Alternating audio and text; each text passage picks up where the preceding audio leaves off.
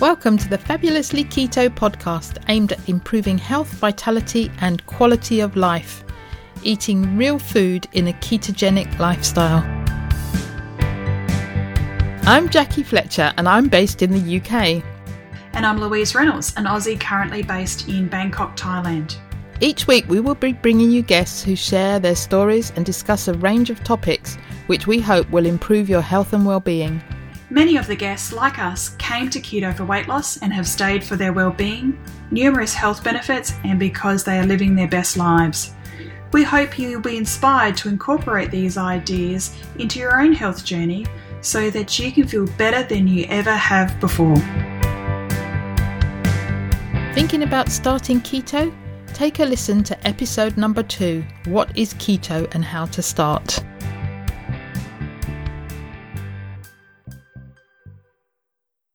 Welcome to the Fabulously Keto podcast. This is episode 101. Feels Jackie, good, we've it? made it. We're in triple figures now.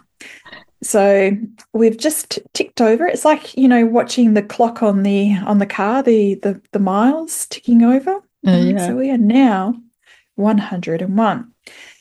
And today, Jackie, we are interviewing someone who you met recently at the Public Health Collaboration Conference, Tony Royal.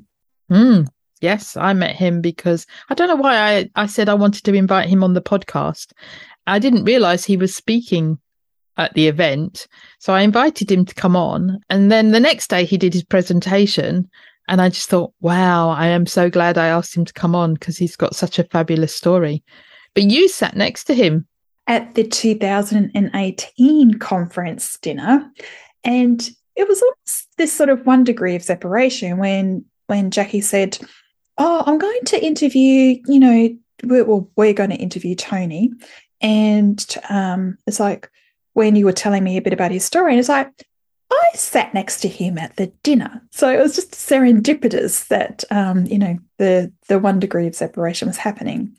And the serendipity continues because obviously from Dr. Asim's book, The Statin-Free Life, he tells Tony's story in the book. And it's just like, yes, here we have these 1 degrees of separation, and all those worlds were colliding with our interview today.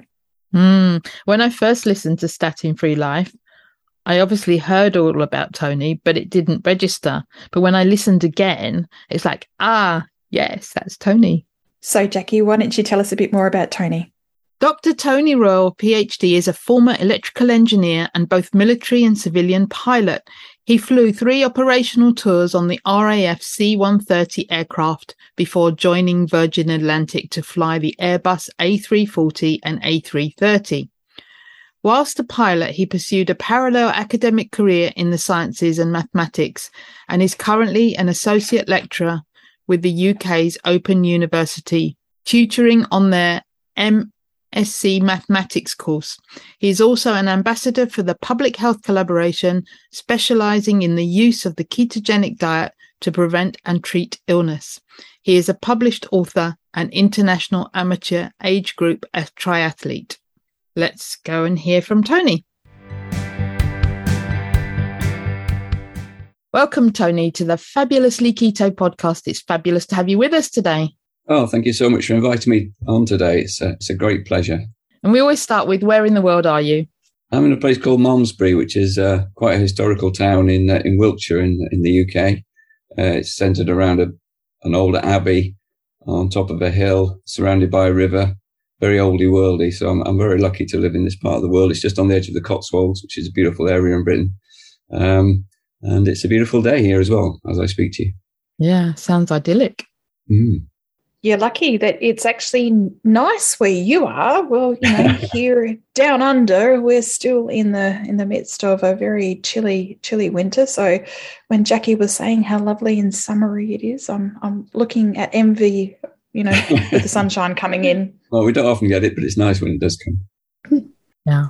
So why don't you start by telling us a little bit about your journey and how you came to low carb, keto, however you define your way of eating?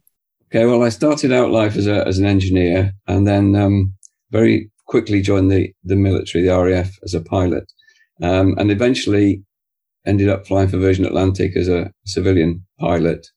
I started flying with Virgin in 1999, and I went through to 2014, and it was Christmas Eve on 2014, and I was in Cape Town on a trip. And normally when I'm in Cape Town or any sort of location, I jog, I go out, I do some exercise. And on that particular trip, I didn't feel 100%. I wasn't too poorly, but I just didn't feel myself. And it was a usual sort of interesting, happy trip home for the passengers who are all going back for Christmas or visiting the UK for Christmas. And I was dressed up as an elf and all sorts of wacky things that the crew do to make the flight interesting for the punters. And I landed back at Heathrow about 6:30 in the morning and drove home. And it was Christmas Day then, obviously, and I was looking forward to Christmas Day with the family, etc. And I went to bed, and then when I woke up, I felt like I'd been beaten up. I felt like I'd been in some sort of boxing match. It didn't feel at all well, but because it was Christmas Day, I cracked on with it. But I made a note to go and see the local GP once the sort of surgery opened again. And when I turned up at the surgery, the GP said, I think you should go straight to A&E, basically. And I think, you need to be looked at. So I toddled off to the local hospital.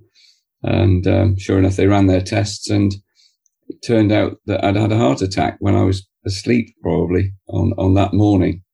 So I was lucky I didn't have it when I was actually flying. But nevertheless, that sort of stopped my flying career in its tracks. Because you need to have a certain medical category to fly an airplane. And my heart was in such a bad shape that they wouldn't grant me that anymore. So that stopped my flying career. So that trip from Cape Town was my last ever trip at the controls of an airplane. And of course, I wasn't expecting that. So it was quite a shock to the system in many ways. But it served to open a lot of doors. And I think the journey in terms of the keto and stuff, that started at that point because I was placed on the usual post-heart attack regime of various drugs that do various things. And after a certain period of time, they started to make me feel very poorly. I had to work that out. I had to work out that it was the drugs that were making me poorly.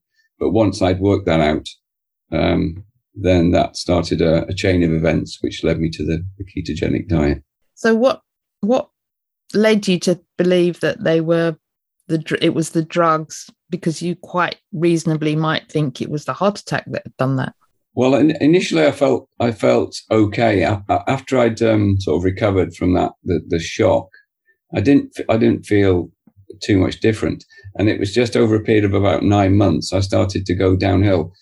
I made the decision to carry on with my sort of exercise plans, and that involved a half Ironman triathlon event, which a lot of people thought was stupid going along down that pathway, but I couldn't really see any reason why I shouldn't carry on with those aspirations.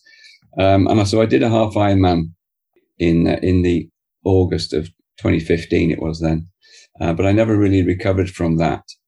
And actually, I got to the point where I thought I was dying of something horrible. I was either dying of something really nasty or it must be the drugs. And once I started to just probe around a bit with the biochemistry of what these drugs did and how they acted on my body, it became blindingly obvious very quickly that the statin was probably the key one of the cocktail of drugs I was taking to look at in more depth. And once I started looking at the statin and how it acts on the biochemistry of the body, it was blatantly obvious that was probably the key source of all the symptoms I was feeling. What were the symptoms that you were feeling? I didn't have any energy or any drive, any libido. I didn't want to get out of bed in the morning, which is not like me at all. I'm very much an up and go at it sort of guy. And sort of associated with that lack of energy, I was getting a lot of aches and pains. My big muscle groups were aching, my quads, my glutes. And if I tried to do any exercise, I couldn't recover. Normally I recover very well, and I just wasn't recovering from anything. I was getting colds and stuff. I was getting, picking up bugs and not fighting them off as I would normally do. So I could just feel my body degenerating. And I think the final straw was when I teach a lot of maths and stuff like that. An A-level student asked me a very basic question, and my brain was like it's frozen. I couldn't actually process the question, let alone formulate an answer for this person. And that night, I just sat on the end of the bed crying because I just knew I was falling apart. I couldn't think straight. I couldn't operate. That was probably the lowest point in my life, I think. That would have been around about October time in 2015. And you were how old when, like, at the end of 2014? So when you had the heart attack?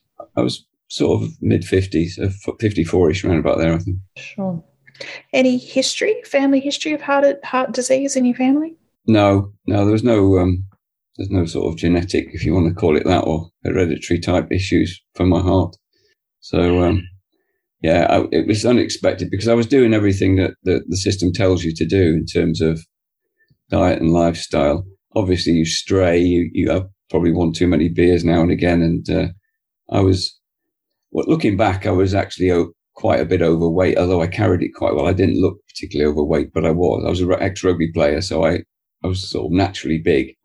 But when I look back, it's obvious that I was metabolically unhealthy at that point. And actually, when I looked at the numbers, I was pre-diabetic. I was obese on the classic sort of BMI type scale. And obviously my heart was shot to pieces in terms of atherosclerosis. But you were quite athletic at that time, weren't you? I was doing sport. I was doing triathlon. I was playing basketball. I was skiing. So I was doing lots of sport. But looking back in hindsight, I was struggling to sort of be competitive in anything that I did in terms of, if I looked at my peer group in an event, I just wasn't up there I wasn't winning anything. And I can see why now, because I wasn't actually that fit or well underneath the surface, even though I was carrying on. And I didn't really anticipate that what was around the corner, when I probably should have done if I'd have been a bit more attentive. But you were having your annual medicals, to be able to do your flight, being flight crew, so air crew. Yeah. You were having annual medicals. What was your sort of your diet? Were you eating your 5 and 2? You were following the Eat Well plate, apart from the social drinking. I'd say I was following the Eat Well plate almost exactly. So I was on low fat diet. If I bought a yogurt, it was a low-fat yogurt. Of course, and now I realise it was high sugar. I was avoiding saturated fat. I was trying to avoid cholesterol. I was, all of this type of stuff. I was doing the fruit, lots of fruit, doing lots of exercise. And so the diet and the exercise and the general lifestyle was what people would say, yeah, you're doing a good job there. You're doing the right thing. In terms of the medicals, I think that might lull you into a false sense of security because you're being seen by a doctor every 6 months. It was then. When you get over 50, you have to go twice a year to have ECGs, blood tests, eye tests, hearing tests, all of these things. And actually that year I'd gone down in the UK. We have like a health checkup when you reach a certain age where they just look at all your lifestyle habits and look at your heart and look at your lipids and things. And I just had that literally 2 months before my heart attack, and they told me I was really low risk because I was doing everything right. So you're low risk. Don't worry about your heart, etc. You're going to be fine. And then literally within 2 months of that, and within about 3 or 4 months of my previous aircrew medical, there I was on a table with a cardiologist sticking a stent in my heart. So just goes to show you that even with all that sort of apparent testing and reassurance, it's not necessarily true. So once you'd worked out that it could be the drugs, what did you do then? Well, that was quite an intense period of research. I didn't just arbitrary. Nothing I've done has been arbitrary. It's all been based on science. The difference is it's based on science that's not biased. But we're all subjected to raids of science. Follow the science. You hear that all the time. But it's what science are you following? And I think my key thing was to say, okay, let's start with a blank sheet of paper because I don't know what's going on here. I've been following what I'm supposed to follow, and that didn't work. So obviously that's not right. And so I think the trick was to just disassemble everything I thought was true, start with a blank piece of paper and then build it up from basic science and basic research. And I was luckily, parallel to my flying career, I was an academic, maths, physics, chemistry type stuff. And I was doing some research at the time. So I had access to all of the data, all of the papers that I needed to look at. That was really key to how I was able to work out what was going on. And so I started looking at each of the drugs, looking at how they act biochemically and the sort of possible side effects. And the focus really came on a thing called the mevalonate pathway, which is the pathway which generates cholesterol, builds cholesterol for the body, amongst many other things. And once I'd got that sort of picture in front of me, it was obvious that was a key area to look at in terms of what was causing me to be poorly. And the other drugs that went alongside the statin, they're basically things that adjust your blood pressure or heart rate, that type of thing. But before I had the heart attack, I had no problems with those parameters. So I went back to the cardiologist and said, why am I taking these other drugs? I know why you've given me a statin because you think cholesterol causes heart disease, but why are you giving me the other ones? And it was just a statistical thing. There was no medical reason why I should be taking those other drugs, really. There was one drug that stops the stent becoming a focus of coagulation. That made sense because obviously the body's got something foreign in it and it might be a focus for clotting. And so I could understand that drug. That was clopidogrel. But that drug runs out of efficacy after about 12 months. So I was due to stop taking that anyway. Aspirins and stuff, this is all to do with thinning the blood and giving you a better chance of surviving another blockage. But they can do damage to your stomach, etc. And then you've got the things like the beta blockers and the ACE inhibitors and stuff, but they literally were not required for me because there's nothing wrong with my pressure or heart rate. And so once I'd worked it all out, I just weaned myself off all of these drugs one by one over a period of time. And so by the time I'd got into 2016, I was drug free. I wasn't taking any drugs. Did you do that with your doctor? Or did you just do it by yourself? I did it independently by myself because I knew exactly what the doctor would say if I went back and said, I'm going to do this. They'd say I was crazy, which they subsequently did. But, I think I thought that if I went back to the medical profession, I'd just get the same mantra, the same dogma. And I wanted to really build this up myself without those influences, just looking at the basic science, looking at the basic biochemistry. And say, now, what does this tell me without any bias? What does it tell me and how should I act? And that's what it told me to do. And I was prepared to take the risk with my own body because I was the experiment.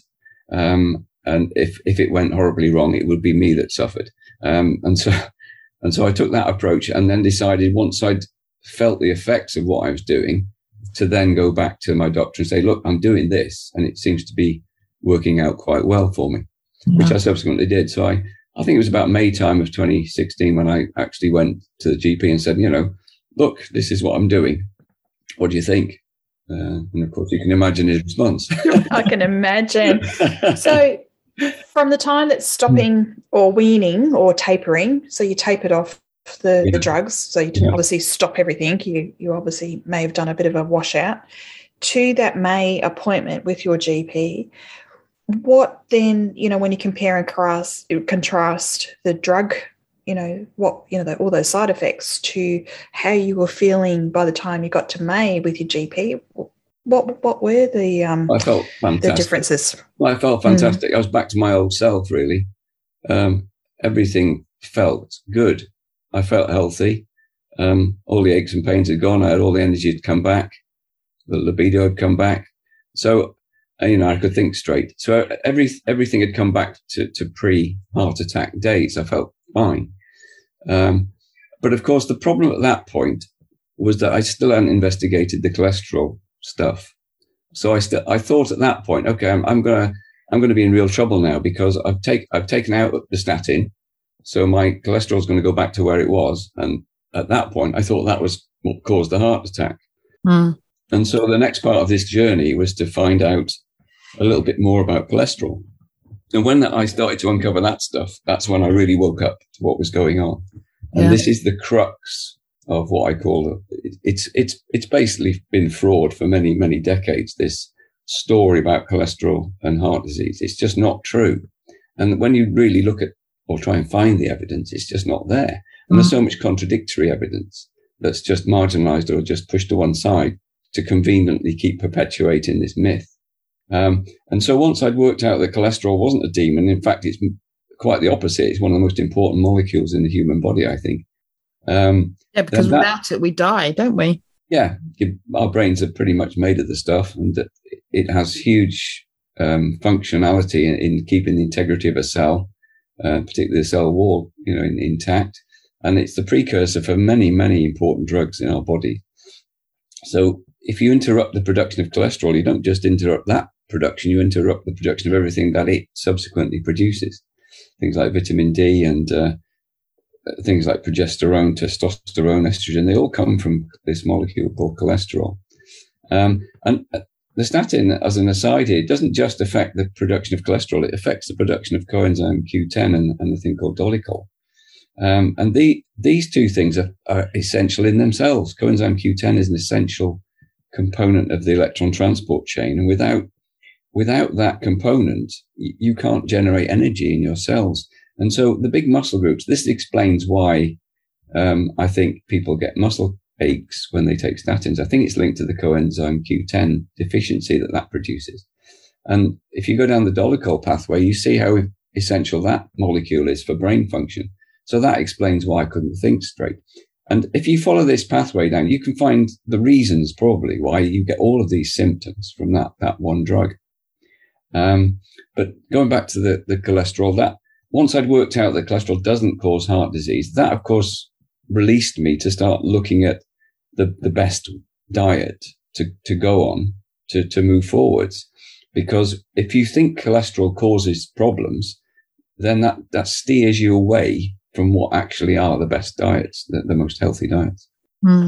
So once you were uncovering all of this, how were you feeling, in terms of, you were saying about obviously the myths, what was being perpetuated, it was fraud. How were you feeling when you were sort of, unraveling this ball of lies? I felt pretty stupid to start with. I thought, I've put a lot of effort into many academic pursuits. And the most important thing, which is our health. Without our health, we can't do anything, can we? And that's the one thing I'd ignored. And that's the one area I'd put my trust in other people, really. I trusted the doctors. I trusted the scientists in that field to come up with what was the best truth at the time. And I believed it without question. And that's unlike me. I don't normally believe stuff without looking into it. But this was the one area. And that cost me, obviously. I could have died because I'd chosen to ignore it. And so there was that side of it. I'd been stupid myself. So I was beating myself up for not really paying attention. I can imagine. And also, I can imagine. Yeah. So Karen. Sorry, go on. I think, that, as well as beating myself up, I was then a little bit annoyed in the profession. I was frustrated with the medical profession that they had allowed that to perpetuate, because there must be lots of people in that profession who know what I knew. It didn't take me long to work this out. So they're very clever, intelligent people, medical professionals. And so if I can work it out, they can work it out. And to me, it appeared that a lot of these people had chosen to ignore it, conveniently ignore it for whatever reason. And so I felt a bit let down by the medical system. And so that's where I was. I was in a bit of a frustrated state, angry at myself and angry at the profession for not being open and honest with me. Yeah. Do you think the medical profession just have bought into the advertising by the drug companies to get people onto it rather than actually doing the research like you did? Do you think they've just bought into the hype that everyone else has we've all bought into over the time? Yeah, this is a multifactorial problem. When I've looked really hard at this and to try and explain why this might happen, I think one of the key points is that we've made a very stupid decision to give the pharmaceutical world control over the education of our medical professionals. That's the key thing, because all of the practice that comes with medicine is driven by research and education. But if all the research and education, or nearly all of it anyway, is paid for by an entity that has a vested interest in us being unhealthy, that's the most ridiculously stupid thing to do. So our research and our education should be completely independent of any vested interest that's going to make profit from our ill health. And that's the solution to the problem going forward. We've got to have independent research, so you can research what you like and you're funded to do that. And then you're not biased in the way you report that research. Yeah. Because if you want to research anything these days, not just in the field of medicine, if you don't comply to the fundamental dogmas of that subject, you just don't get the funding. And allied to that, you're not published in the major journals. So all of this sort of ties together to give a biased impression to doctors and to the general public about what the truth is in the subject. It's a completely biased representation. And so the problem starts from birth, because doctors, we're all sort of brainwashed from birth to believe certain things are true. And so doctors have gone through their early childhood and adolescence thinking that cholesterol causes heart disease. They then arrive at medical school and they assume that that is a truth. Yeah. And then the professor in front of them tells them that cholesterol causes heart disease. And no first-year undergrad's going to stand up and go, hang on a minute, that's nonsense. And so they just go along with it. And of course, they're so busy learning the names of enzymes and stuff that they haven't got time to do any sort of basic fundamental research into is this actually true as a premise? And then they come out and they put a lot of effort into their career, and they don't want to screw it up by becoming controversial. And so they just go along with it, and they don't have the time then to go back and say, oh, let's take this apart and see if it's actually true. And so you get this cohort of GPs who all think the same thing, and they don't question it. And then all the literature that they read is biased, and so it's backing up this false premise. And that's how it perpetuates. And then you get the odd one that says, hang on a minute, this isn't right. But as soon as they say that, of course, they become sort of demons in their profession. They're marginalized. Oh, nobody wants to be with that guy. He's the crazy guy. You've seen what he's written, and you won't get published in the journals. And, you just get a hard time. And so you can understand why these people don't want to go down that pathway. And then you've got the other aspect, which is many doctors have made their whole career out of telling their patients, genuinely believing that this is what the patient should be doing for their own good. And now for that person to realize that for 40 years, they've been giving people the wrong advice about diet or whatever, that's a very difficult pill to swallow. And I think a lot of them just think, you know what, I'm just going to see this out now for the last couple of years. I realize I've done wrong, but I can't admit it now. I'd look a real fool.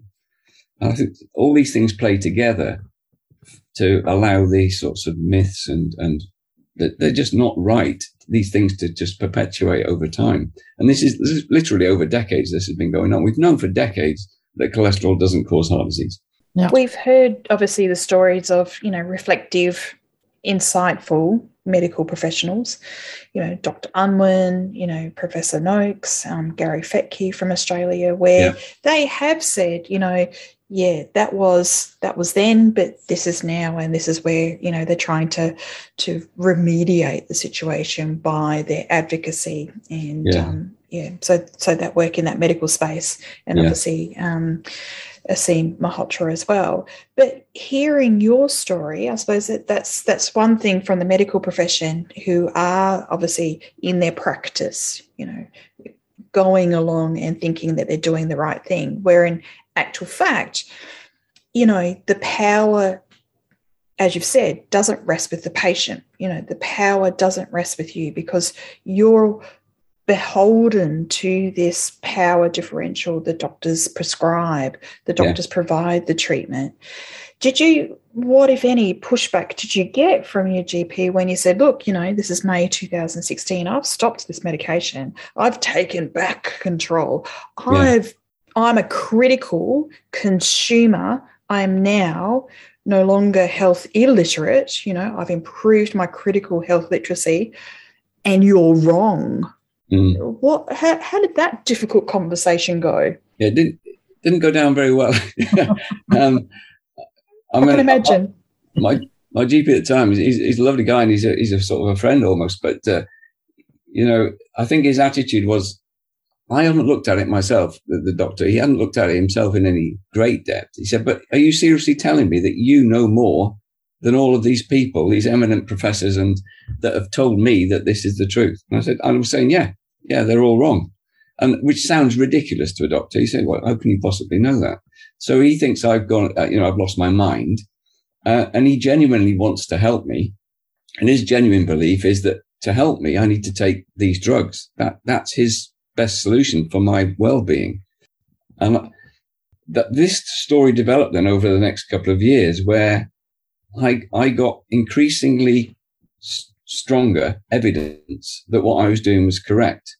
And the thing that really annoyed me was the fact that the evidence was being ignored. And as a scientist, you can't ignore contrary evidence. If you've got a hypothesis, somebody comes along with a contrary piece of evidence, you have to explain it. You can't just dismiss it and go and carry on with your hypothesis saying this is true. And so I kept presenting the data, because I've taken all of the data and saying, look, this is what's happening to my body, doctor, doing this. And according to your science, this shouldn't happen. So you have to explain to me why your hypothesis is correct and what I'm doing is not correct. But they didn't do that. They just said, "Oh, well done, Tony. You're doing really well. That's remarkable. Now bugger off, because you're contradicting everything that we're telling everybody else at this surgery." That must be so frustrating. That must. Where are they now? Do you still see the same doctor now as you did then? And then where are they now on this? Because I've experienced such good health since I found out what promotes good health. I haven't needed to go to a doctor. So, I've gone 6 years without taking any drugs at all. I haven't had a cold. It's just ridiculously good period of health. I've never experienced anything like it. But now I know why. But that sort of prevents me having to go and see doctors unless I want to get some data. I want them to do a test of some sort. Sure. And so I just don't really see them in the professional realm anymore. I only see them. I've got friends who are doctors, and we have conversations in the pub. That's the only conversations I have with medical people, unless I'm at a conference or unless I'm, lecturing and they want to chat with me afterwards. That's when I interact with the medical profession now, because I'm never sick. But this is where you are the black swan, right? And that's what you're saying. You're the outlier, and you're not just. Well, we know that there's not just one of you, but in terms of you're the anomaly, and you're that little data point that just doesn't seem to fit the line, and but yet coming off your medication, and now you're 6 years since obviously. Not taking anything. And what are those, what is the data sort of saying? You're trending, your HbA1c is good, your cholesterol is good, all those metrics are good. Yeah, but you see that their definition of what good is not correct. And so, we are conditioned to think that higher values of cholesterol are bad. And so, people will say, "Oh, what's your cholesterol looking like?" Well, my cholesterol is what it should be for my body on any given day. This is what people don't realize. There's this misconception that everybody's got to fit into this little box of what is average to be healthy. Your cholesterol's got to be sort of 4 or 5 millimoles per litre for you to be healthy. And that's just complete nonsense, because at any given time, we're all different. Our cholesterol will be what our body wants it to be, unless there's something seriously wrong, or that it's off the scale for some reasonable reason. But the 99.9% of the population have just got the cholesterol that their body needs. And as we change our age, or our health status is changing, more repairs required because we've been sick or whatever, all of these things, what we've eaten in the short term, these things play into what the cholesterol level in the body is at any given time. And two parts of the fraud that the medical profession are engaged in, unwittingly most of the time, is that they use the word high cholesterol. They say you've got high cholesterol, but you haven't got high cholesterol unless you've got familial hypercholesterolemia or something like that, which is off the scale to the right. You've just got your level of cholesterol, which might be higher than somebody else's normal level of cholesterol. And there's a very big difference between having high cholesterol or having higher cholesterol than somebody else. Yeah. And the doctors have been sort of brainwashed to say that very phrase to their patients. Oh, yeah, you've got high cholesterol. And that immediately makes people think, oh, it's high, it needs to be reduced. Yeah. So that's the first part of this con. And the second part of the con is the good and bad cholesterol. This notion that's put into people's minds that there are two different versions of cholesterol, and I need to remove the bad version of it. They don't realize that cholesterol is just one molecule. There's not versions of it. And this is the weaponization of language to make people more susceptible to a suggestion that they should take a drug. And the doctors need to be told that this is not acceptable. When I confront them, they say, oh, we've got to tell them this story because the people won't understand how complex the real story is. So we just make it very simple. We think that the LDL is bad, so we call it bad cholesterol. It's not cholesterol. LDL's got cholesterol in it. It carries it around, but that's not what LDL is. It's not cholesterol in itself, but it's called bad cholesterol. And this obfuscation of what the truth is, it steers people towards a path of taking medication, because none of us want anything inside us that's bad. But as soon as you label it as bad, people think, oh, I need to get rid of that. What can I do, doctor? Oh, take this drug. That'll get rid of it. That'll lower it. And that's the pathway that most people are led down. And so we need to be upfront with the language about what is going on. And I think that will help break down this myth. Because if people knew that cholesterol wasn't the problem, even if LDL was a problem, it's not in many respects, at least make LDL the problem and then focus people on that rather than focusing them on cholesterol. Because if you focus on cholesterol, you steer people away from things like eggs. Eggs are fantastically healthy things to eat. But if you think cholesterol's a problem, you won't eat many eggs. And so it's this myth in the language, this obfuscation in the language, which drives people into the wrong types of diets. Yeah. And I think also we've got another thing going on here, which is one, most people that go to the doctor are sick. So they're the people that are being looked at. They're the blood numbers that are coming in, which are sick people. So if you're healthy, it's quite normal that you wouldn't fit in that range, because if you're healthy, you wouldn't be going to the doctor. Like you said, you don't go, the same as I don't go. And then the other thing is, as more and more people, so we know that statins do reduce LDL. So as more and more people are on statins, so the numbers of the quantity of people whose LDL is lower increases, but it doesn't necessarily mean that that's a good thing. And so they're comparing the general population and the number of population into these numbers of what's normal. But we need to remember that what's normal for sick people. Yeah, and that these bands, and this is not just in the lipid domain, but any domain, thyroid, etc., anywhere where you've got these bands of normality, people don't grasp because they don't study statistics and stuff to any great depth. Most people don't like mathematics, so they just defer that to somebody else to worry about. But you have to understand the meaning of a band of normality, because if you haven't got a datum point so that the individual can reference from that data point, these averages are meaningless for the individual, really, unless they're extremes. But let me give you an example. If you go measure your cholesterol every day, and every day it's 4, every day it's 4, every day it's 4, and then one day you go in and it's 10, that's useful information, because you know it's 4 most of the time, but now it's 10. But if you've never had your cholesterol tested and you went in on that day when it was 10, you get the wrong impression, because you don't know if 10 is normal for you or whether it's a big change from what's normal. Yeah.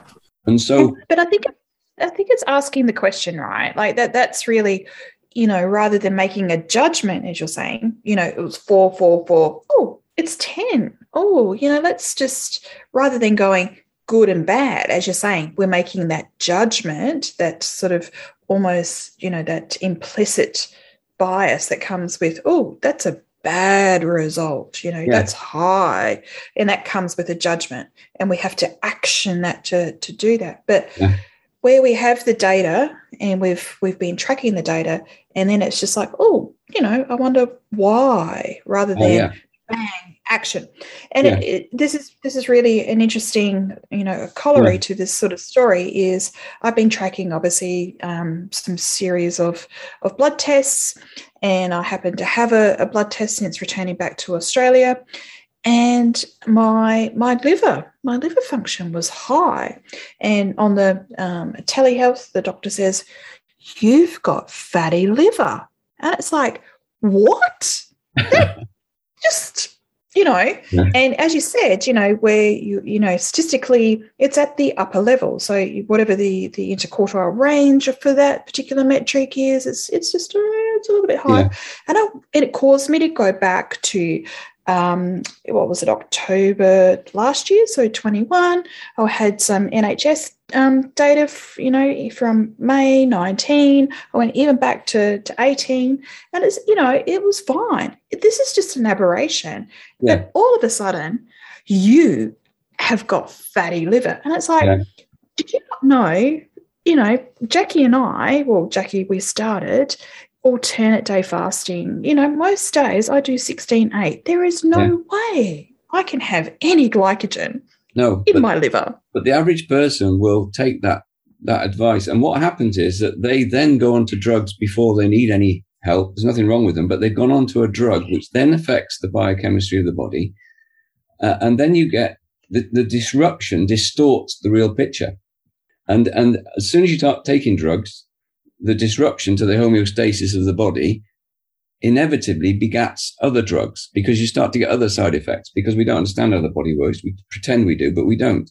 And so this is a cascade then of disruption causing requirement for more drugs. And all it requires is at the start of this process, instead of jumping down this, that you need medication, it's to say, why are you possibly displaying these things? What is the lifestyle that might have led to this happening? Let's step back. Let's see what you're eating, what you're breathing, what you're drinking, what, who you're going out with, how are your stress levels, how you engage with nature, all of this sort of stuff. And then say, okay, well, maybe it's the fact that you're doing this that's caused this problem. Let's just change that at home. Let's not give you a bottle of tablets. Let's just see if you can tweak this lifestyle a bit and see if that, and then let's measure it again, and let's measure it again. But that's not what happens. I think, and that's really talking about that social prescribing. And I think that is the non-pharmaceutical sort of thing. So sleep, stress. And interesting that you say that, because obviously that freaked me out. Like, obviously my emotional reaction was, there's no possible way that obviously, that particular data point at that point was, sure, it's higher relative to all, 3 years worth of other data points that I'd had. This was just an aberration. And there's no way that my lifestyle with intermittent fasting, coming off the back of, almost 6 months of alternate day fasting, this was just, it could be anything. And it's worth a follow-up. And obviously, maybe going back and maybe doing maybe 3 months of fasting and taking another test. But it was like the emotion that comes with that discussion. It was bad. You've got this. And it's just like, that just does not make sense. No. And also it's only that given moment in time, Louise. So if you went back tomorrow and had another blood test, it could be totally different. Exactly. And, we get this with all sorts of parameters, things like blood pressure and heart rate and stuff. People are sometimes frightened. Oh, and you get this distortion of blood pressure. Yeah, you do. You do. You're frightened, or if somebody's trying to stick a needle in you for whatever reason to take blood, absolutely, that itself can raise the. So there's so much distortion in the data, and we read too much into it. And this is one of the key problems in medicine, is that too much is read into the science, because most of the science isn't actually meaningful in the true sense. A lot of it shows correlations. Very little medical science shows causation. And so we're always correlating things, which is very interesting, but it doesn't actually explain the mechanisms that are going on. You change one input parameter and you measure one output parameter and you notice a correlation, but that doesn't tell you what happened between the input and the output. And there's all sorts of stuff going on in that intermediate. The body's doing all sorts of things and we don't understand it well enough to know the implications of this, change in this. So we give people a drug and we say, oh, there's no side effects, but we got no idea what the side effects are because they're just not manifesting in a certain time period. Who knows what effects this drug might have? Because, 2 years down the line, it might have disrupted some system and now you present with some other illness because of that drug, but it's never attached to that drug because, the way they measured it and stuff that, oh no, this isn't causing it. And then we get false illusions about what causes what. And it's such a complex thing, the human body, and it's inherently able to look after itself. All we need to do is not toxify it and make sure it's not deficient in anything it can't produce. That's all we need to do. And most people will then live a healthy, happy life. Yeah. But Tony, how can people really, I think the message that I'm getting from you is about being critical, like, as you said, really unpacking the science, being that critical consumer, in terms of being that health literacy. So how can the regular Joe really, be that critical consumer and be health literate in that way? Well, I do appreciate that not everybody has a technical background in the sciences. And so they're not able to, as easy as I have, look at the science and look at the maths and make sense of it. But everybody is blessed with what I call an innate common sense and intuition. And I think people have been taught to dismiss those things in favor of the science. So they sort of know inside, they feel something's not right, but they haven't got the confidence to believe that it's not right because the science is telling them something else. And so I always tell people, if it doesn't feel right to you, it probably isn't right. And you might not understand why, but you just don't ignore that gut instinct because that'll serve you very well. And to really take ownership of your own health rather than delegating it to a third party, because there's the illusion that the third party knows you better than you do. And that's not true. You know yourself better than anyone. It's having the confidence to run with that intuition and ask sensible questions. If you're not sure, ask a question and keep asking it until you get an answer that you're satisfied with. But I'm being open and honest about this. The way that we've set society up, most people will delegate their medical problems to the third party because they believe that the third party knows better than them. And so the way to address this is probably from the other side, is to get the health professionals on the right page. Things like diabetes, which I'm often working one-to-one with people who've got type 2 diabetes. And it's so easy to help these people sort their lives out just with a tweak of their diet. And whilst that is so simple to do, they've always got this contrary information from the system telling them exactly the wrong information. All of the dietary information for type 2 diabetics is nonsense. And so that's where we need to tackle the problem. We need to educate the people who are educating the patients. Yeah. And that way, there is expertise helping the problem. Because I know that people just don't have the confidence to think, oh, well, I know more than the doctor, so I'm just going to listen to the doctor. So that's what I would do. I'd try and tackle it from the other side as well as giving people the self-confidence to ask questions and take ownership. Yeah. So at what point, because I know that you then spoke to Dr. Seema Malhotra, who we had on last week, at what point did you do that and what was the reasoning behind that? Well, I decided to do an Ironman triathlon just to prove how well my body was after I'd got onto the correct diet and the right lifestyle. But I was getting very little help from most medical professionals. I was just getting told I was silly and I should go back on the medication and all this sort of stuff. But so I wanted to seek out a professional who might actually listen and have some idea about what I was saying and how true that it might be. And so I came across Aseem at the Public Health Collaboration, and I thought, I'm going to try and book an appointment with this guy and have a conversation with the cardiologist who might actually be on my side to some extent. And so that started a very fruitful relationship, really, because he was very interested in what I've done. And he's a big advocate of not over-prescribing drugs. The allopathic regime, the way of doing things is not his preferred way. He's much more into giving the patient more ownership of the problem, helping the patient along a journey that the patient's driving rather than the other way around. And I think he realizes that the amount of corruption we have in the medical system due to the dominance of pharma. And I don't knock pharma because they're just a business making money. They do that very well. It's not digging at pharma, and we do need some of their drugs. Type 1 diabetics need their drugs. We need anesthetics. We need painkillers in certain pain. So it's not that pharma's a bad thing. It's just the relationship of pharma and the medical professionals. That's the thing that's wrong. But Aseem has worked that out, and he's also prepared to stand up and say it as it is as well, which is nice and refreshing.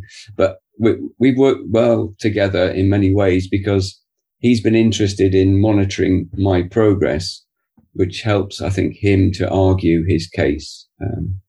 Did you do the Ironman? Yes, I did the Ironman in the first one in 2018. That was the Ironman UK. For those people who've not come across triathlon, an Ironman is 3.8 kilometers swim, 180 kilometers on the bike, and then a full marathon at the end. So it's a long day, 15 hours of torture, but it's very rewarding, and it does push the body to its limits. But the one I did, first of all, there was it was a very hot year again, and there was fires on the moors up in north of Lancashire, and so they had to cut the bike short route. It was supposed to be 112 miles, and they had to cut it to about 97 or something. And so I hadn't actually done in my own mind a full Ironman. I was a bit short on the bike, so I decided to do Hamburg the following year in 2019, and that was the full distance. Although it was 32 degrees, it was warmer than it is today here. So that was a really tough race to do it in that sort of heat. Running a marathon in 32 degrees is tough after all that. But I'm just exhausted just hearing that. But the fact that but the sense that I get is that this was about risk. That nobody was prepared to sort of to go, yeah, Tony, like you've taken back control. No worries. That's you've just as long as you understand that this is a risk by not being medicated. But the thing is, what you've done is to go back to the data, to make that judgment, analyze, evaluate, and you've accepted that risk. Whereas obviously doctors, the profession, is risk adverse because they don't want to be risking their practice, their license, their obviously their registration with the GMC. This is all about the risk. It's interesting what you said there about the risk, and you focused on things that are not to do with health, licenses and all that. And that's what they're averse to losing. But they're giving information to patients, which is actually putting them at more risk. If you're telling somebody not to eat saturated fat and reduce cholesterol, you're putting them at more risk. And so it's not their risk, it's your risk. Exactly. Because then they push the risk to you. Well, clearly you've had a heart attack because you weren't compliant. Now that Eat Well guide, Tony, you had to eat your 5 and 2 and get your healthy whole grains. Clearly you weren't compliant to the Eat Well guide. That's why you had a heart attack. Yeah, but I did everything I did with a lot of data backing. I didn't just, again, arbitrarily think I'm just going to do an Ironman and just go and do it. I did a lot of tests with cardiologists, with the elite sport unit at Bath University, and I kept monitoring my lipids and my heart rate and all, and my metrics just went. They were unbelievable by the end of this journey. I mean, I was in such good shape in 2019. It was unbelievable. I was fitter than I was when I was 20. And I was winning races. I was up in the top 10% in the world for Ironman. It's just unbelievable change in my health and ability to perform as an athlete. And I've got all the data and all the results and all the medals and everything else that goes with it to prove that my body was in a really, really good place in 2019. And it's interesting that all the metrics that the doctors look at all went in opposite directions to what their science told them should happen. So they told me if I ate all the fat, my weight would go up. Yeah. And my weight went, I dropped from 15 stone to 11.5 stone. They said I'd get fat around the middle. I put on belly fat. And my waist went from 38 inches to 30 inches. They said my total cholesterol would go off the scale. It was already 8, and it went down to 6.5. My HDL went up. My LDL went down. My triglycerides plummeted instead of going up. So everything that they said would happen went in the opposite direction. And I knew why it was going in the direction it was going. That's why I was doing what I was doing. So it's just luck that this happened. It happened because that's what the science says should happen. It's just that they don't look at the science. Yeah. Because you engineered it. So this is part of the engineering your recovery. And I like that because, you have, obviously, my partner, Andrew, is an engineer. So I jokingly say to him, engineer me a solution there, Andrew, for this problem. And that's what you've done. You have, you've gone to it. You've, as you said, you drew the systems. You've understood the biochemistry systems, the anatomy, the physiology systems, and you've absolutely re-engineered, this post heart attack recovery of yours. Yeah. So talk about, what you're eating now. What would be a daily sort of, what's on your plate? Well, I'm generally ketogenic. Sometimes that's modified depending on the exercise. I tend to exercise fasted, and fasting, you mentioned it earlier, Louise, is very important in this. It's not just about what you eat and when you eat, it's when you don't eat. And so I do quite a lot of the intermittent type fasting that you mentioned, the 16-8 type stuff, most days, I guess. And I tend to only have one major meal a day. That tends to be something like eggs and avocados, lots of olive oil, coconut oil, butter, lard. If I have any fruit, I tend to put loads of clotted cream and double cream and stuff on top. So I always load up anything that's got fructose or glucose with a load of fat to sort of modify its absorption. And an evening meal would be something like steak and vegetables tossed in bacon fat or something like that. Lots of butter on the top. And so I'm trying to get about 60% of my calories from good fats and about 25% protein and then about 15% carbs. And the carbs are generally leafy greens and the blueberries. That's generally what my diet is. My treats would be a glass of red wine occasionally and some dark chocolate. So what Tony had me at clotted cream. Yeah, but you found some the other day. You had some. I did. Where was I? I was away in Spa Country. That's in Victoria, and where they have the natural springs. And we're in this little gourmet shop, and I happened to walk to the fridge, and there is Tasmanian Dairy. Does this? They do a delicious double cream, but I knew that they do this clotted cream, but I haven't been able to find it in my local supermarket. There was this little pot of gold, and it's just like I carried it and paid a lot of money for it, not like Rodders, and it was just like I was transported back to Rodders and at M&S. It was just absolutely delicious. I ate it all myself. Andrew didn't get any. Tony, what led you down the path of the ketogenic diet? How did you get from where you were eating the Eat Well plate and doing everything that you'd been told to do? How did you get from there to where you are now?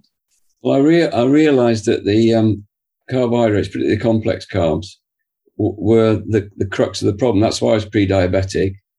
It became very obvious that the carbs were the problem.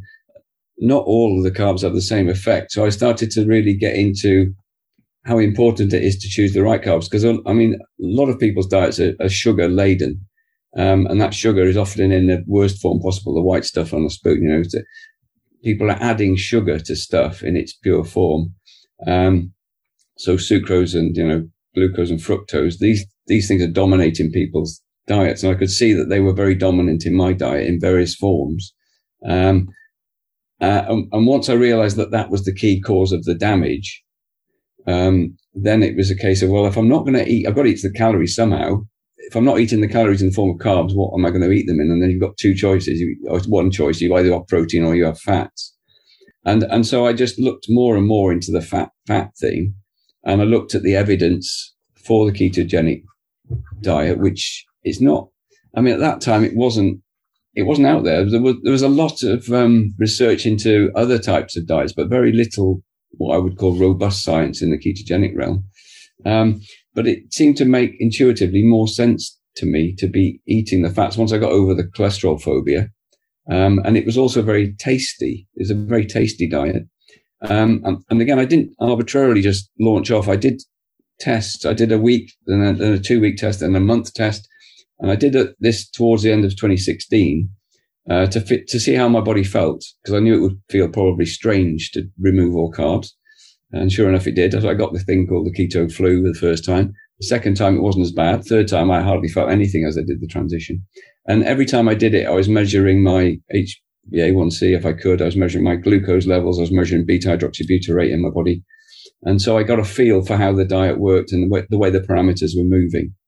And once I'd convinced myself this was probably the best way ahead, then in 2017, that's when I went full blown on the keto diet. And I felt so good on it. It seemed pointless to do anything else. Now, that's not to say that that's the only diet that's going to make you healthy. I think as long as you basically understand that if you eat in organic, local, non-processed foods, good healthy fats, not the bad fats, you can probably be just as healthy with any sort of diet. But so I don't chastise people and say you must eat the ketogenic diet, but I do know how powerful it is, not just in terms of feeling good, in terms of treating disease, getting people back on track. It's very powerful, I think. I've worked one-to-one with so many people now with all sorts of problems, not just diabetes, but with heart disease, epilepsy, migraine, cancer, dementia, Alzheimer's. All of these sorts of things are positively impacted by a ketogenic diet. And I don't think all diets have that impact in that sense. Yeah. And I want to just go back to the Ironman. So had you done any Ironmen or Ironman races before the heart attack? No, the longest race I'd done before the heart attack was I think called an Olympic triathlon, which is relatively tame. Olympic triathlon's 1,500 meter swim, a 40 kilometer bike, and a 10K run. So, that you can get that done in a 2.5 hours, something like that. So that's nothing like an Ironman. But I'd planned to do a half Ironman before the heart attack, and I was in the process of training for that. And it was only after I'd done the half that I then subsequently set my heart on doing the Ironman. Yeah. We've got no data to know if your time's improved or if how you got through that. It would be interesting for you to go back and do the one you did before and see how that compares. Yeah, I mean, it's a bit of a survival exercise, to be honest. I mean, to be competitive at Ironman, it's quite tough. I'm hoping to do the World Championships in 2024, and that will be a real test if I am holding on to this improvement. But all the metrics told me how my body had responded to the ketogenic diet, because things like my 5K time, I mean, my 5K time before I had the heart attack was about 32 minutes or something, dreadful, 32 minutes for 5 kilometers. And I think I did 21:30 5K at some point in 2019, 21 and a half minutes versus 32 or something. That's huge. Massive improvement for 5K. And for my age, it was competitive. It's really competitive then if you're running that fast. I did the Cardiff Half Marathon and I was in the top couple of thousand out of 25,000 people of all ages. Some old codger like me was in the top 2,000, and I'm not really a runner. It's just an incredible health, and the recovery is the thing. The ketogenic diet really helps you to recover from the strains and stresses of something like, because there's a lot of training for Ironman, so you have to be able to recover every day so you can carry on with the training. Sure. I because of the anti-inflammatory. Yeah, it is anti-inflammatory diet. Yeah, because obviously I think I think insulin is probably one of the big inflammatory things. If you're chronically exposed to insulin, which most people are because they're eating carbs all day, I think that over time is an inflammatory process. So if you're not exposing yourself to insulin all the time, I think that really helps calm your body down and helps your muscles to recover. Yeah. I remember interviewing, it was early on, one of the first interviews we did with Lou Walker, and she was saying how she'd done a marathon, but just ended up in the hospital. Loads of people end up in the hospital, but she didn't when she was ketogenic. So she didn't. So that was quite interesting. Yeah. The other thing is that these long distance things, if you're ketogenic, you don't have to keep stuffing carbs into your body, which can really irritate your stomach and cause all sorts of issues with glucose levels. If you're just chugging along at a certain level of intensity, you can just live off your body fat. You don't have to eat anything, which it surprises many people how little carbohydrate I take on board when I do these long distance events. Very little compared to the carb burning athletes. So do you take things with you when you're doing the long events to have some carbs? I'll only take carbs if I've got an intense section to do where I know I'll really eat into the glycogen if I don't take the carbs, because the body will always prioritize the easiest source of fuel, and it's harder for it to oxidize fat than it is to take glycogen from source. So if you've got glycogen in your quads and you're running, then it'll take it from your quad glycogen rather than try and burn fat. And so if you're going on the bike and you're going up a really steep hill for an extended period where you got massive effort, it makes sense to give your body an instant source of energy so it doesn't, start taking out the glycogen, taking out the fat. And so I very much look at the nature of the event as to if I'm going to take carbs on. So anything up to a half marathon, I do fasted and just hydrate. Hydration's the only thing that's, if on a hot day like today, if I did a half marathon, I would try and take some water on at some point, but that would be it probably. Yeah. So if you do need, so you've seen that there's this piece coming up and you're going to need some carbs, what would you have, and would you take it yourself?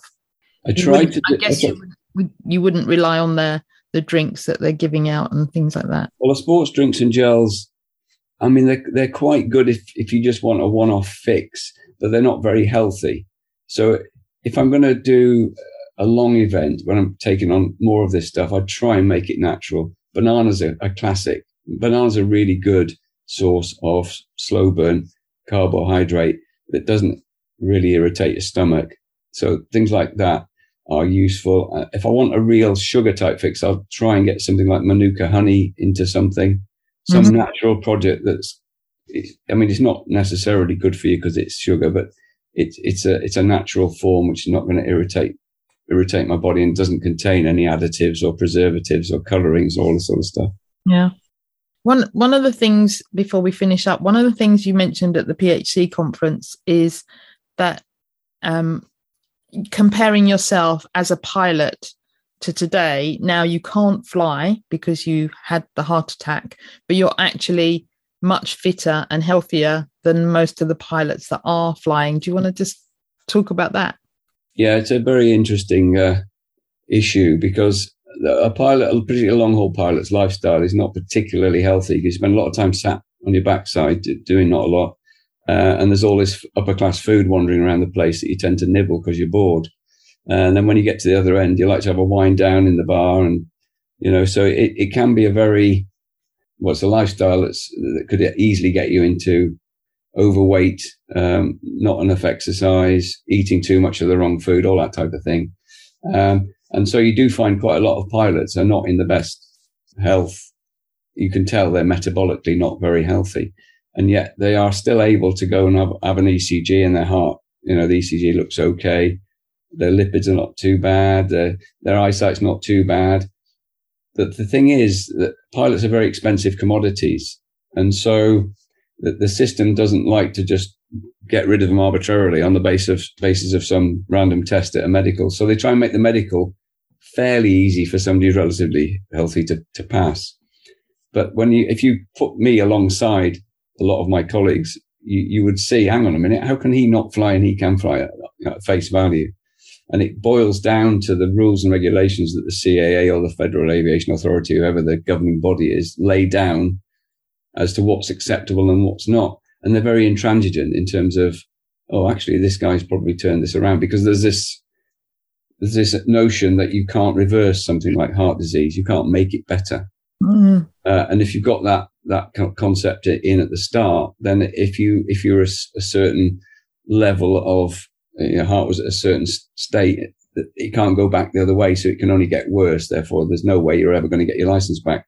Whereas I think if I pushed the test now and I forced them to look at my heart, they would see that it's much, much better shape than it was when I had the heart attack. And therefore I should be able to get my license back. But then I think, well, do I really want to go back to that lifestyle, which probably contributed to the heart attack in the first place? The disruption of the biorhythms was probably a contributory factor. And I wouldn't have the time then either to do all the stuff I'm doing with the health and fitness and stuff. So yeah, it would be an interesting experiment to go back to it, but I think I'll probably leave it now. And also just flying just at that altitude in an aeroplane is quite stressful for the body anyway, and changing time zones constantly. The time zones are the biggest stressor. And your biorhythms are upset every, week on week, not necessarily the same direction. Sometimes you go east, sometimes you go west. Your sleep patterns are disrupted. Your eating patterns are disrupted. You're up in, your altitude. The atmosphere is dry. You tend to live in hotel rooms, which have got air conditioning, which is dry. And so the whole lifestyle is not particularly conducive to good health, really. Yeah. And we used to retire when we were 55, probably for good reason. But now, of course, that as long as you've got your medical, you can fly as long as you want these days. Yeah. How can people get in contact with you if they want to? I've tried to avoid social media as much as possible, because I find that it takes an awful lot of time and you get an awful lot of hassle on social media. It's very difficult to have a cogent argument that doesn't become counterproductive. So, but I do have a Twitter account under my name, Tony Royle, Royle. So it's Tony_Royle, I think, is the thing for that on Twitter. I'm on LinkedIn. If you search my name, you'll find me on there. I have got a Facebook thing, but I very rarely go onto that. I've got an academic email, which is tony.royle@open.ac.uk. It's my academic email address. So if anybody's got a question or want to get in touch, that's fine. I'm happy to help wherever I can with health type questions or any other type questions, really. Brilliant. Thank you. It's very generous of you to connect with the listeners. So let's leave now with 3 top tips. Yeah, top tips. That's there's so many things I would like people to just think about. I think what we mentioned earlier about trusting your intuition is a big thing. I really encourage people to just go with your common sense and intuition rather than being completely biased by the things that have been thrown at you by perceived experts. That will stand you in good stead. I'd also encourage people to think of their body in a very holistic sense. We tend to, in the medical world, treat things in isolation, and that's a very dangerous thing to do. So always consider your body as a very complex whole entity, and treat that entity rather than treating individual things. So engage with nature, get lots of good sleep, surround yourself with people who give you love and you can give them love. These sorts of things that calm your whole body, and play into your whole health rather than focusing on individual issues, which can often lead you down the wrong path. And thirdly, I think take ownership of your health. You are the best arbiter of what you feel like. You know what you feel like. You know how your body responds to this, that, and the other. And just be the owner of that. Take responsibility for it. And then you'll make the right decisions for you rather than somebody else making the wrong ones for you. Yeah, that's really important. And I think a lot of us in the low carb world have done that. We find what works for us and we take responsibility for it. And if something goes wrong, then that's on us. Yeah, it's much better to do that than blame somebody else. It's very easy to say, well, you make the decision for me, then I'll blame you when it goes horribly wrong.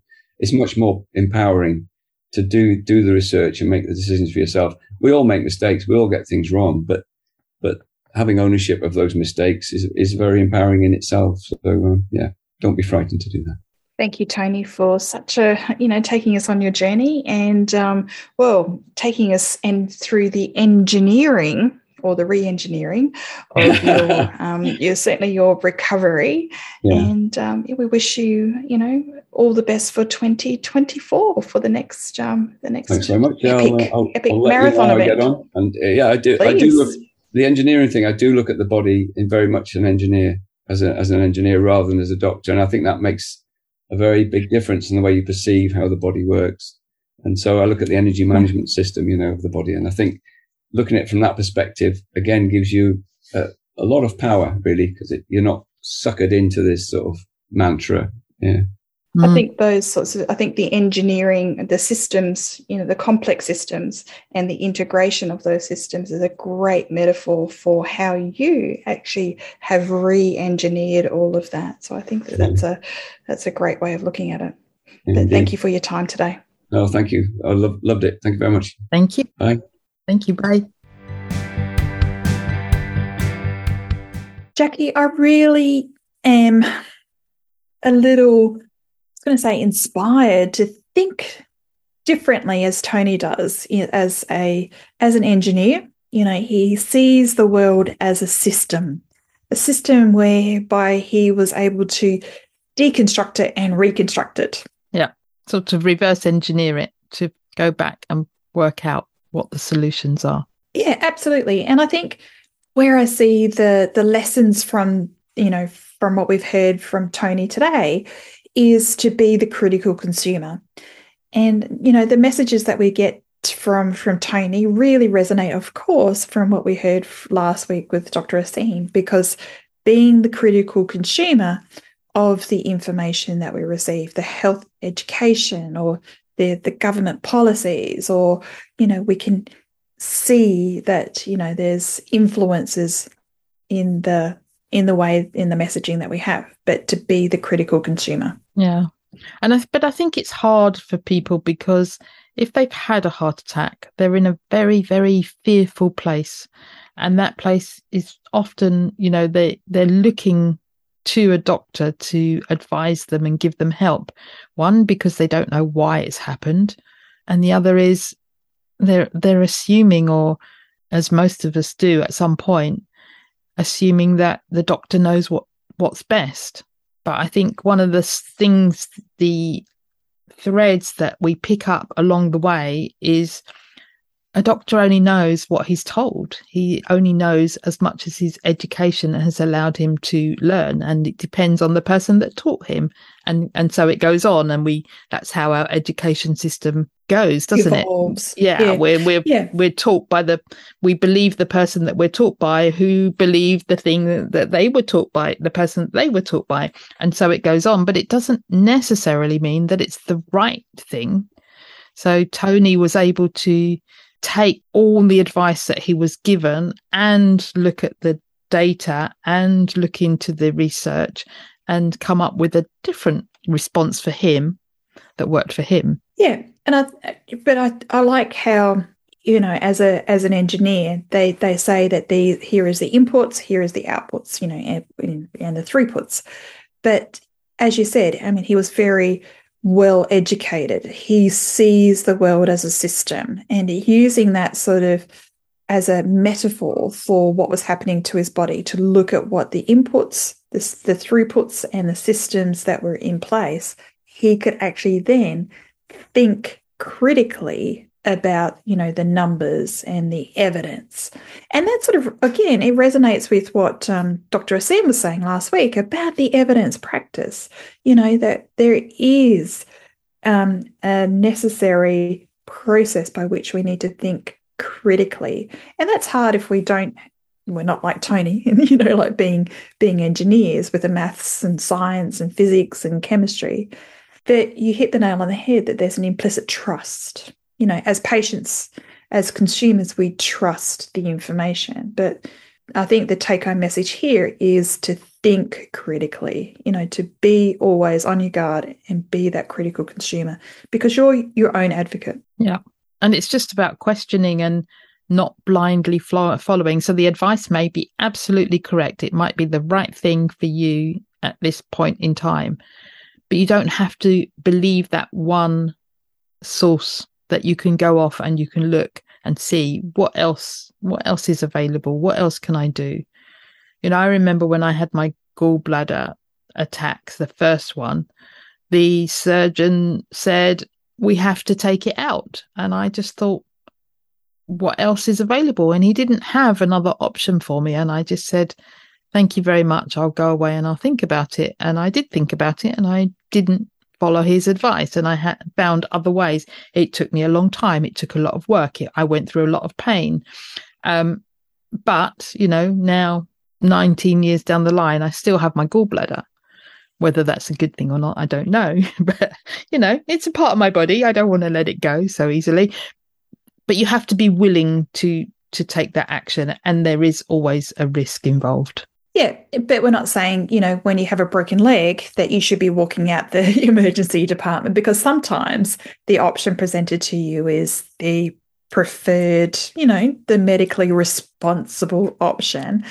But I think the point that we're making is to ask the question. So hang on.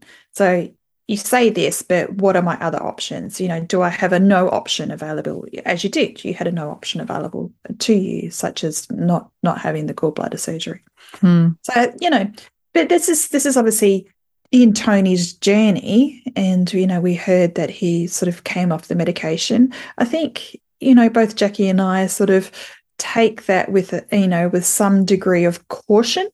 That's not general advice for everybody. That's obviously, there were inherent risks that Tony was taking, but we, you know, perhaps sort of strongly, you know, caution you to think critically and carefully about making such a similar decision as Tony. Yeah, I think, you know, everybody needs to, you know, we personally would never advise anyone to follow Tony's lead, in the sense that, you know, we're not doctors, we can't advise.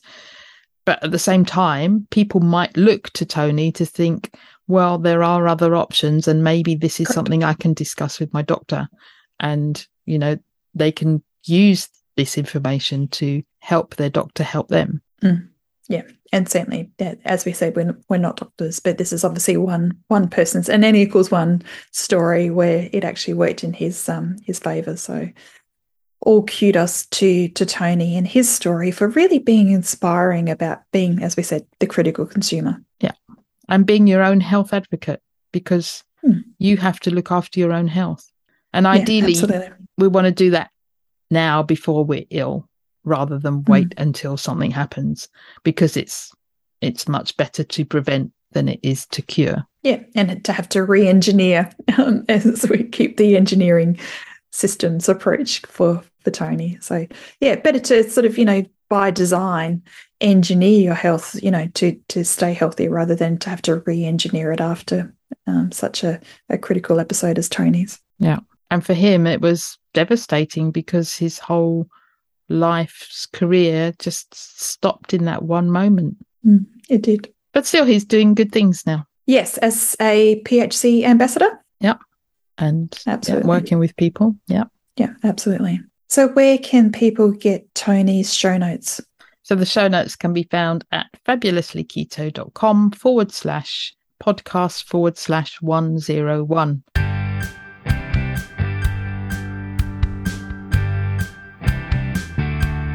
It would be great if you could support us through Patreon. Go to patreon.com/fabulouslyketo and you can choose the monthly amount you wish. Can you recommend a guest we can interview? If you can, click on the link in the show notes to send us your recommendation.